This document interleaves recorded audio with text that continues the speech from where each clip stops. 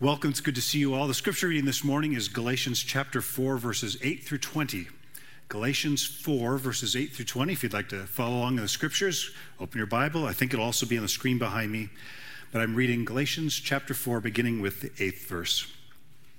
Formerly, when you did not know God, you were slaves to those who by nature are not gods.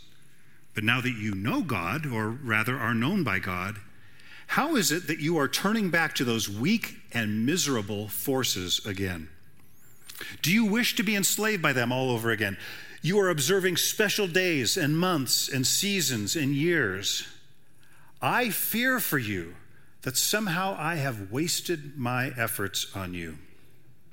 I plead with you, brothers and sisters, become like me, for I became like you. You did me no wrong. As you know, it was because of an illness that I first preached the gospel to you. And even though my illness was a trial to you, you did not treat me with contempt or scorn. Instead, you welcomed me as if I were an angel of God, as if I were Christ Jesus himself. Where then is your blessing of me now? I can testify that if you could have done so, you would have torn out your eyes and given them to me. Have I now become your enemy by telling you the truth? Those people are zealous to win you over, but for no good. What they want is to alienate you from us so that you may have zeal for them. It is fine to be zealous, provided the purpose is good, and to be so always, not just when I am with you. My dear children, for whom I am again in the pains of childbirth until Christ is formed in you. How I wish I could be with you now and change my tone, because I am perplexed about you. This is God's word. My name is Glenn, and on a normal Sunday, this is the group that I'm speaking to. This is 50 or so of the 65 to 75 of us that gather each week at Ames Community Church in Corbett, Oregon. Those of you who traveled to Portland are familiar with the town of Sandy. If when you get to Sandy, you head north towards the Columbia River and follow a very windy road up and down for about 20 minutes, you'll land in the middle of the woods, and that's where this little congregation meets. I took that photo in the fall of 2019. Our worship leader was in the hospital that morning, kind of unexpectedly, and I said, hey, let's take a group picture, and I'll text her. And so you can do that in a little church, so we did the little group photo thing. And of course, that photo was taken before COVID, before unrest, before election, before supply chains and inflation, before a land war in Eastern Europe, which is why everyone looks so happy. If we took the picture today, I think we might look a little more weary, and maybe you can relate to that today. This morning, one of the missionaries our congregation supports are back from Costa Rica, and so they're speaking this morning. In fact, the service is starting right now, and they're in good hands today, and it's just a thrill to be with you this morning.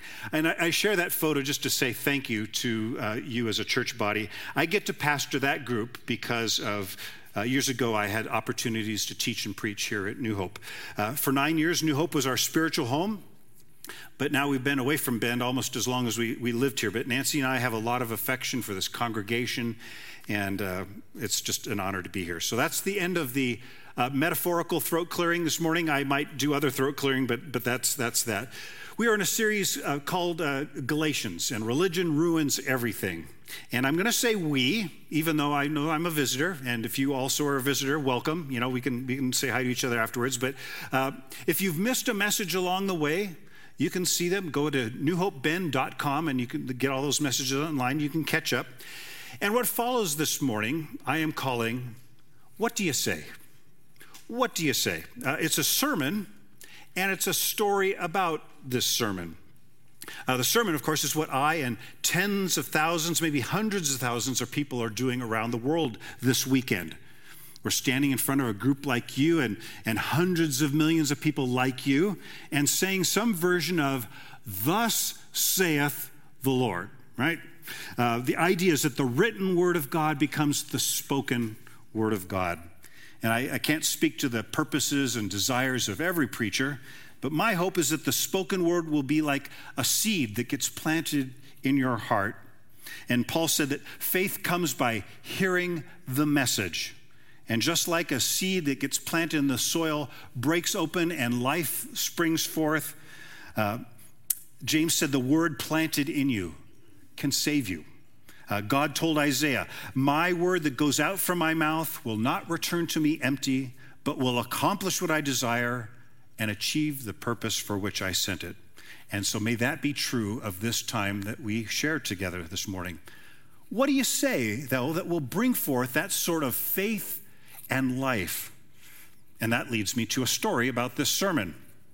Someone says to you, would you like to speak to our congregation on such and such a day? And my answer is yes. It's hard to explain why I like this. It's equal parts terror and joy, all at the same time. I do like this. Here I am, here you are.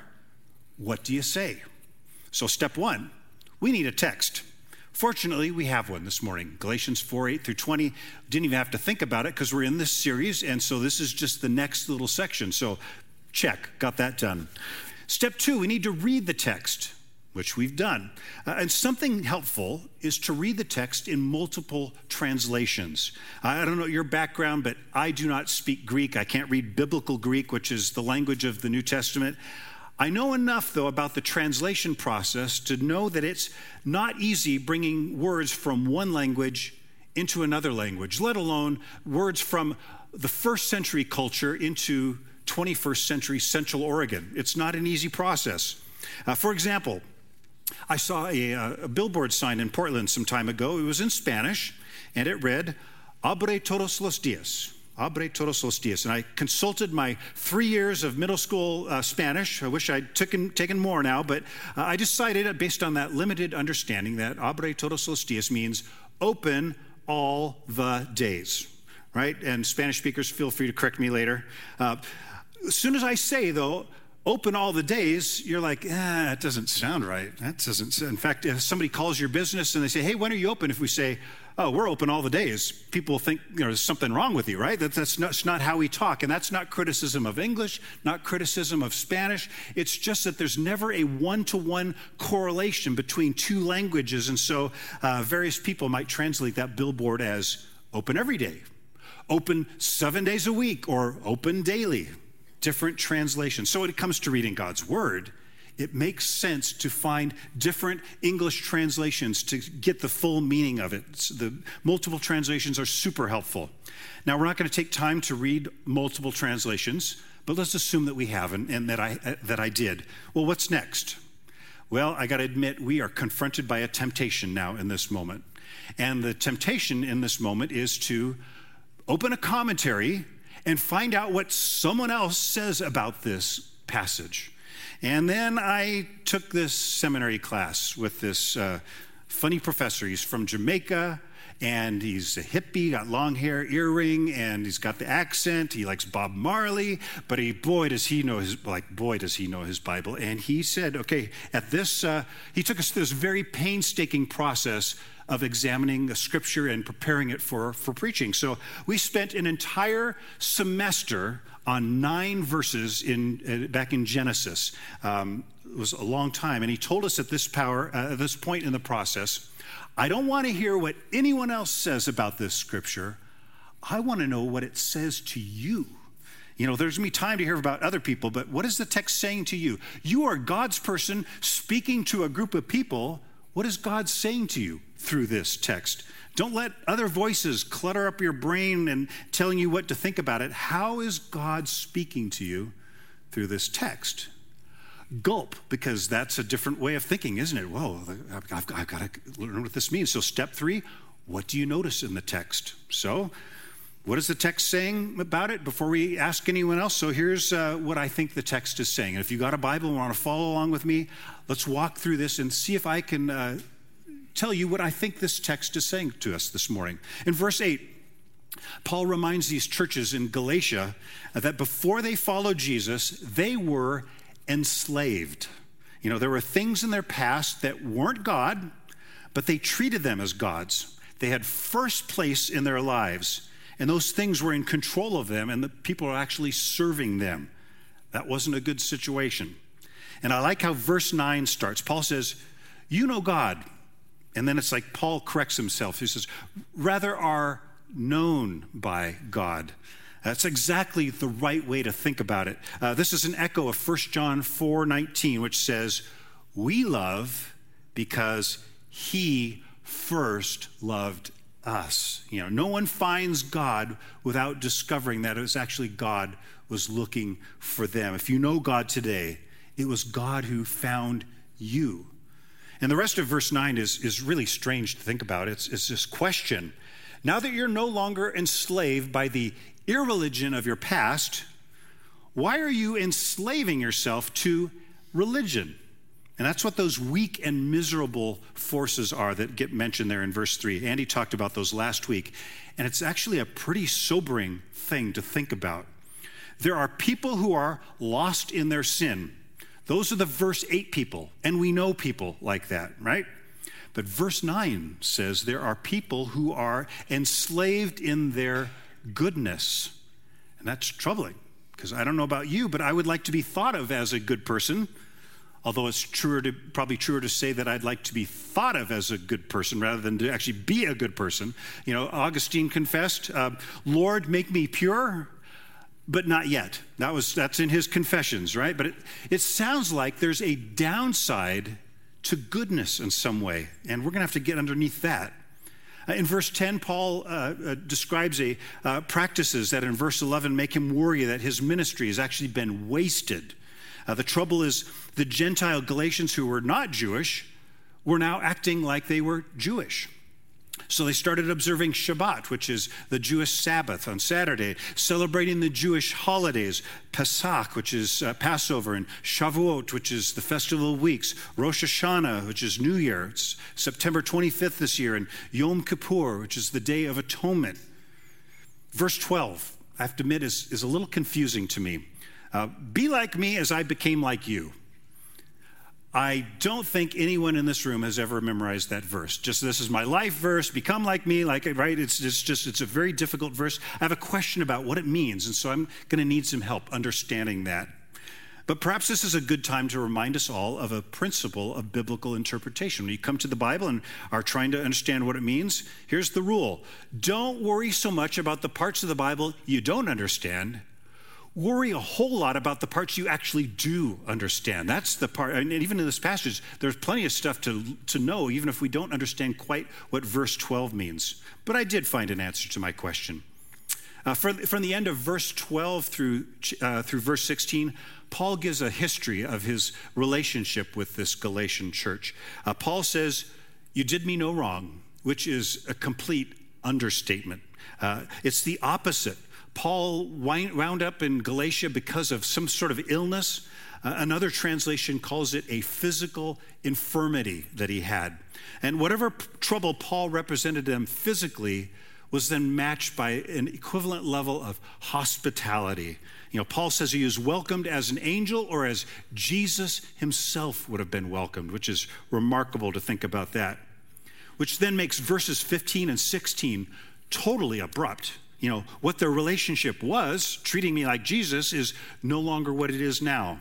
Verse 15, it gets rendered in the New Revised Standard as, what has become of the goodwill you felt? In other words, how come you don't treat me like you used to?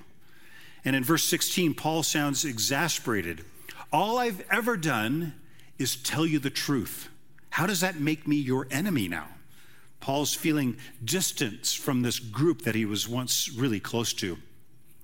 Now, there's one potential rabbit trail in this text. I don't think it's the point of the text, so we won't put it in the sermon probably, but a lot of us wonder what that illness or physical infirmity was in verse 13.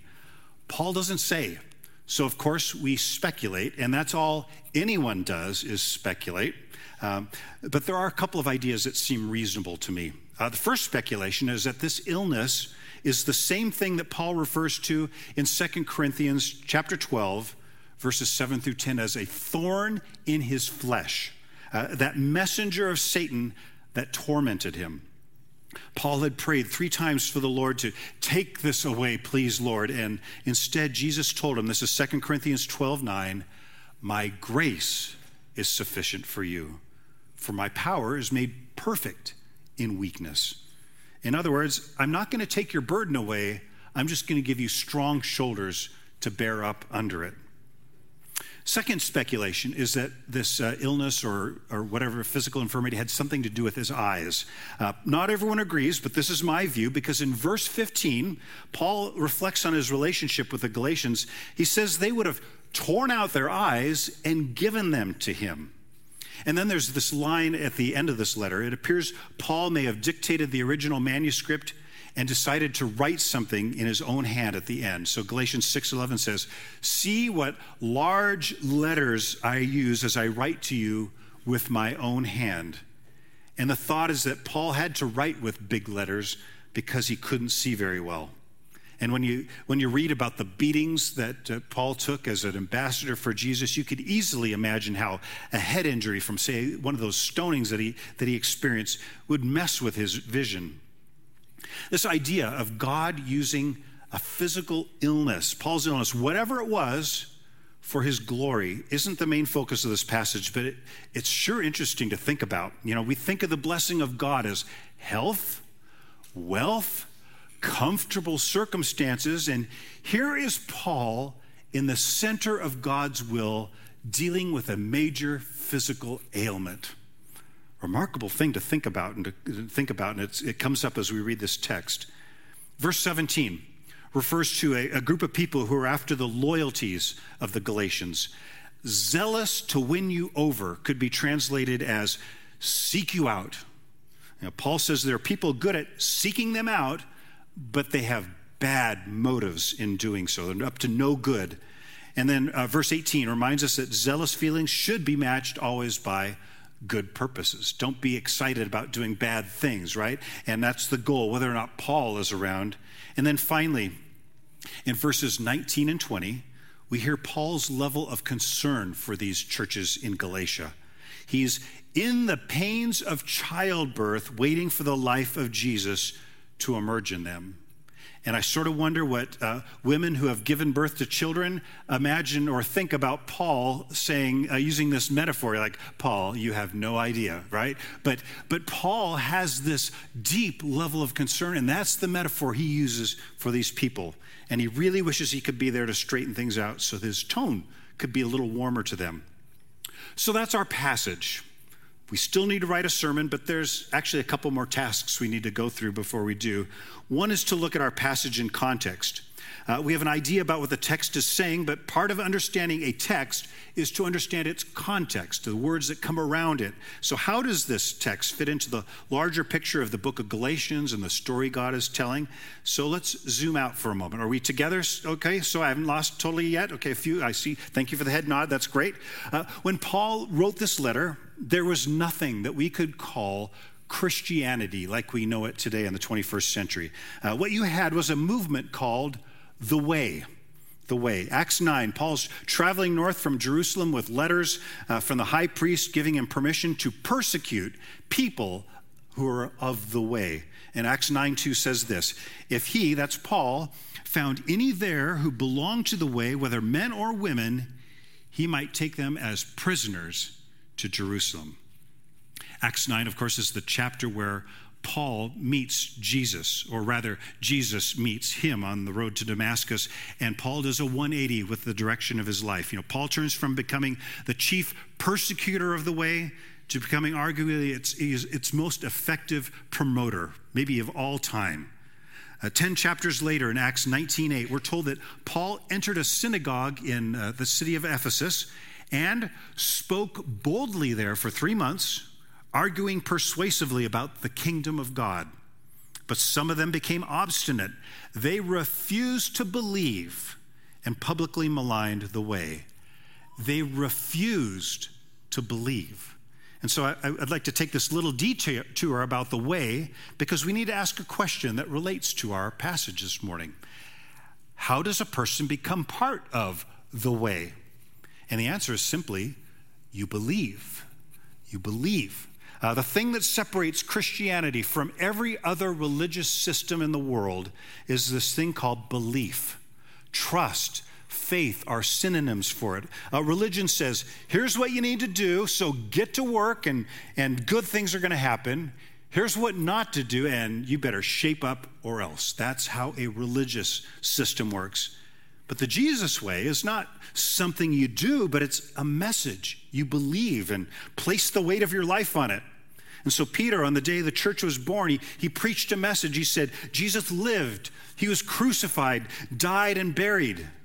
But now he has come back to life, bringing life eternal and the forgiveness of sins. And the scripture says people believed that message. Thousands of them placed the weight of their lives on that truth, and the way began. Paul would later explain it this way. This is Romans 10:9. This is what Paul says. If you declare with your mouth, Jesus is Lord, and believe in your heart that God raised him from the dead, you will be saved. That's the gospel. That's the good news. That's how you join the way. And by the way, that's still how you join the way. I brought this, or they let me borrow the stool this morning because I'd like to use a very old illustration, but it's a really important illustration because this entire letter of Galatians is about belief. And I want to point out this morning that there's a huge difference between having belief in something and actually believing something. Belief in versus believing. So I've got this stool here. It looks very nice. It's metal. It looks well constructed. I can imagine that it would hold my weight if I sat on it. I believe in the stool, right? When do I actually trust the stool, though? I trust the stool the moment I sit on the stool and place my weight on it. Now this stool has my trust and faith. I no longer believe in it, but I believe it. And that's what we're talking about here in terms of the people of God, believing, not just believing in God, but believing him. Taking God at his word, placing the weight of your life on these promises that he's given to us. That's how you get saved. And the question, of course, is, well, what happens after you believe? You know, what do I do? And when the way started, they had this little problem. We talked about this some weeks ago. I say we, that was Pastor Brandon a few weeks ago. The founder was Jewish. The first disciples were Jewish. The first converts were Jewish. And now one of the things going on in the book of Acts is the church, early church, trying to figure out how Jewish should we be? And the conclusion was not Jewish at all. Here's what, there was a church council in Acts 15 and 16. And here's what Peter said in Acts 16, verses 10 and 11. Now then, why do you try to test God by putting on the necks of Gentiles a yoke that neither we nor our ancestors have been able to bear? No, we believe it is through the grace of our Lord Jesus that we are saved, just as they are. In other words, when someone joins the way, don't hand them the Torah, Genesis through Deuteronomy with its 613 do's and don'ts and say, good luck, get going, start doing all of this. No, it's salvation by grace through faith. That's the historic Christian message. But here in Galatia, the wrong thing had started to happen. People were saying that being part of the way meant taking on the Jewish religious system and living by it. And so Paul writes what feels to me like a pretty emotional letter to them, countering all of that. It's not always easy to hear tone in the written word, but boy, we heard it this morning. Have I wasted my time on you? I'm in agony for you, like a woman bearing down in the midst of labor. And so that's our context now. Last step is we need to build a bridge. We need to build a bridge from then to now. That was then. What did it mean then? And what does it mean now? And this is actually a good spot now to look at the commentaries and see what did it mean back then? How have people interpreted this passage over the years? What does it mean to us this morning? And I did look at some commentaries, but my conclusion was already that Paul has three concerns in this passage. He's concerned about certain practices, things that the Galatian people are doing. He's concerned about certain people, specifically people who are leading the Galatians astray. And then he's concerned about a certain process that needs to happen in the lives of these Galatian believers. And so now it's time for the sermon. And if I've lost you along the way, I apologize. Come back now, because here comes the sermon here.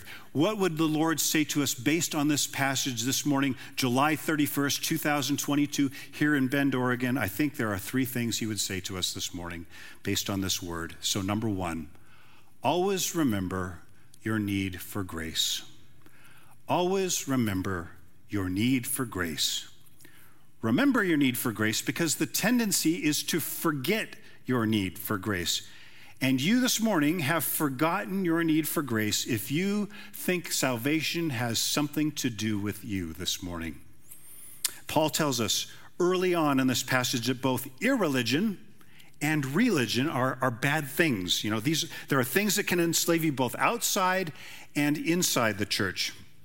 And so when I say avoid irreligion, good church people won't have any trouble with that. I'll always say, yes, amen. Those people out there who are irreligious, they definitely need grace, don't they? Yeah. They couldn't be bothered to be in church on a Sunday morning, even though there's air conditioning. Maybe they're sleeping off a hangover today, or maybe they're out on, they're doing fitness as a religion, so they're out on the paddleboard on the Deschutes trying to beat the church crowd before we get there and try to cool off.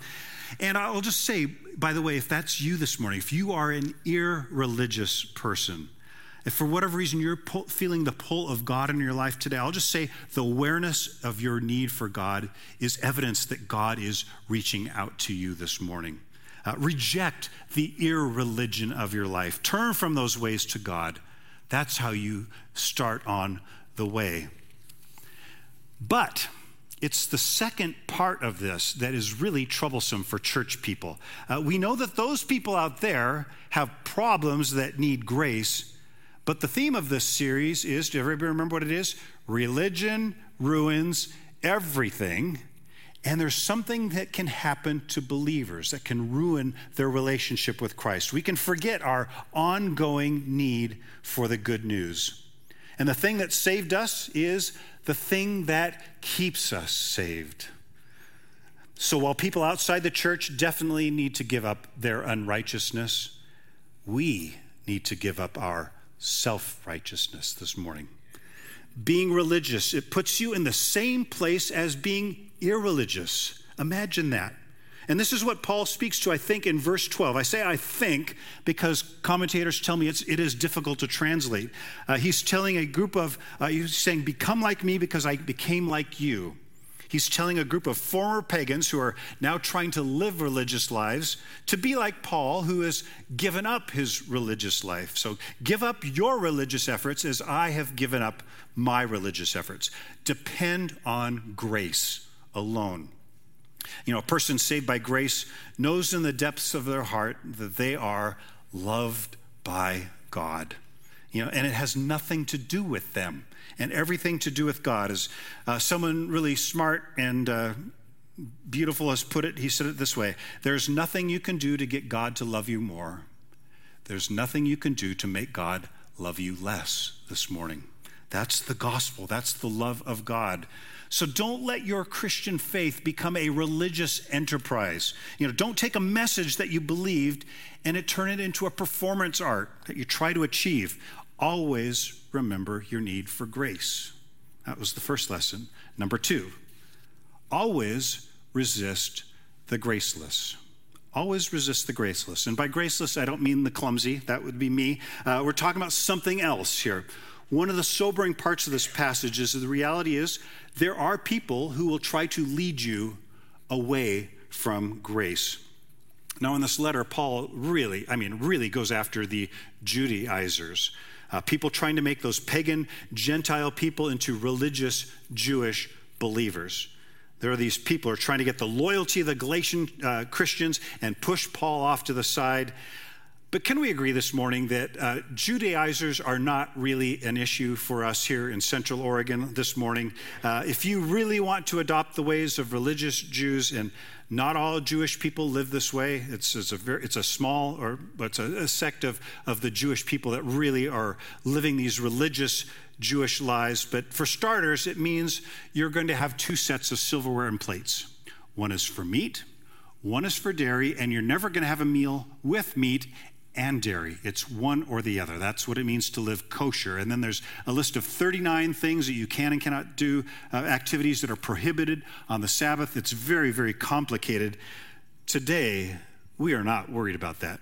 And if you are, please see me later, because don't go that direction. No. Today, we are worried about two other groups of people.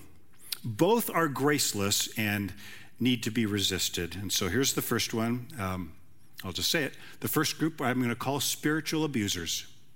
Spiritual abusers. And I'm sorry to say that they exist. Their goal is to get you dependent on them. And these sorts of leaders, they tend to have a special revelation from God. The Lord told me, or the Lord told me to tell you. It's not that God doesn't speak to people today, but the abusive leader wants you to think that you can't hear the voice of God without them. You know, they got an inside scoop on the workings of God. Their ministry is better than other ministries. Your life will go bad if you depart their ministry. And if you dare criticize them, they will accuse you of hindering the work of God in the world. They'll never say it's about them. It's about them totally. Resist these sorts of graceless leaders who want to control you and make you dependent on them. Second group, I'm going to call the legalists. I grew up with these folks, so this one I know really well. Instead of you getting dependent on them, they want to get you dependent on yourself. You can recognize these people because they're always telling you to do better, try harder, get going. You know, now that you're saved, here's what you need to do. And so your church attendance, your ministry involvement, your Bible reading, all of these things can become a self-salvation project if you're not careful. Because the problem with legalism is the danger to our salvation. You know, with the irreligious person, it's sort of obvious that they're lost. They probably know they are far from God, but the religious person, well, they have no idea. Now, that's why Paul said he was afraid for the Galatians in verse 11. The main danger of a legalism is that we set up standards for ourselves, and then we look down on all the people who fail to meet those standards around us. In contrast to the spiritual abuser and the legalist, there's a person called the graceful leader. And this is what we should all strive to be, the graceful leader, because they've got one goal.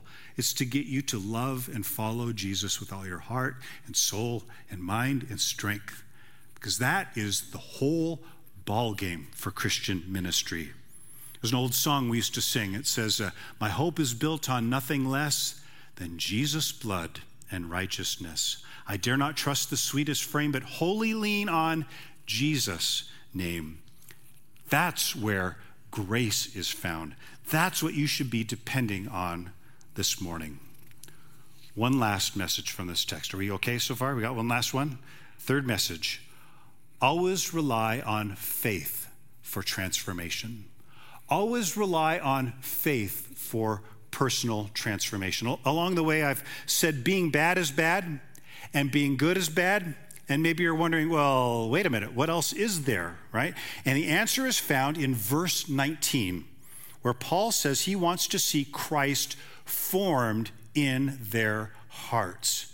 Well, how does that happen? And Paul tells us over in Ephesians, he wrote to the Ephesian church and he said this, Ephesians 3:16 through 17, I pray that out of his glorious riches, he may strengthen you with power through his spirit in your inner being, so that Christ may dwell in your hearts through faith. Dwell in your hearts through faith. There's a work that God wants to do in your life today that has nothing to do with you trying harder. It has everything to do with you trusting God more. Trusting God brings the life of Jesus into your heart. And so as we conclude the message this morning, I ask simply, is there an area of your life where you need to trust God more? Many of us have trusted God for our salvation. Paul would tell us this morning that we need to continue trusting God for our continued salvation. And the beauty is what happens to us when we trust God, because that's when Jesus comes alive in our hearts. the fruit of the Spirit appear in your life, and we'll be talking about that in future weeks. But when you understand your salvation no longer depends on you, suddenly it changes all your motivations. You're free. Free to love and serve God because he already loves you. Nothing you have to do. Instead of trying to be good, so hopefully I can make it in, you realize since God accepts me, I can just do whatever good I find in front of me to do. So, nobody told me to say this, but I'll just say it's sign up to work in the children's ministries area. I say that because former children's director I'm married to, and they always need help in the children's ministries. But listen, do it because God loves you this morning and sent Jesus to die for you. Do it out of gratitude.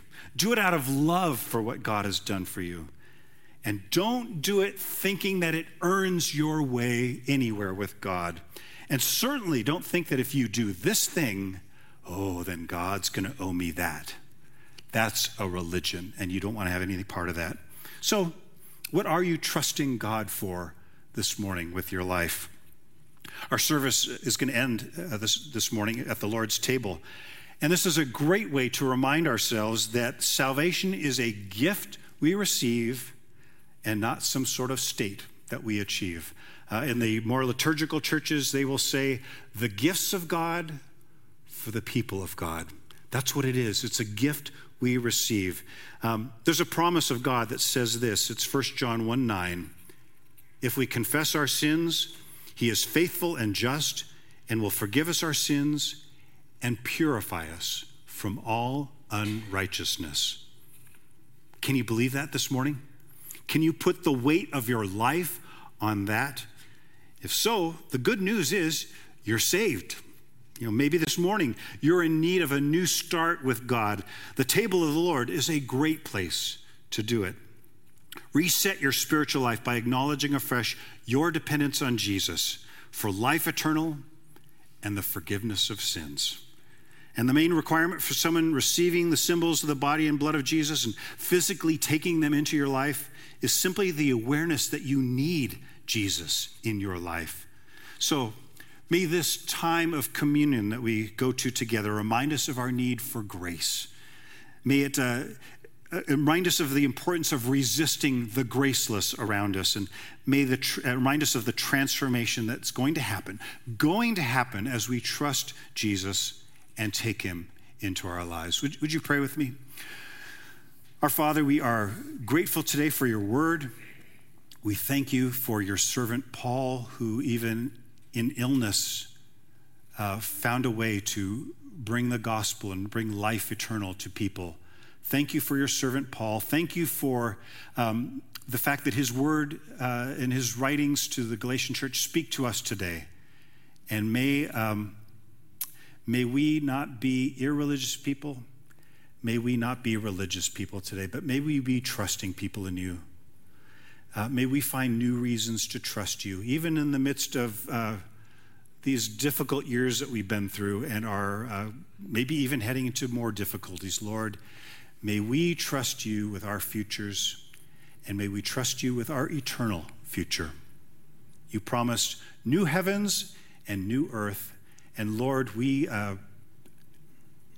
look forward with eager longing for what you intend to do with us and this world that you love so much. Thank you for this time, and we pray this all in the name of your Son, Jesus. Amen.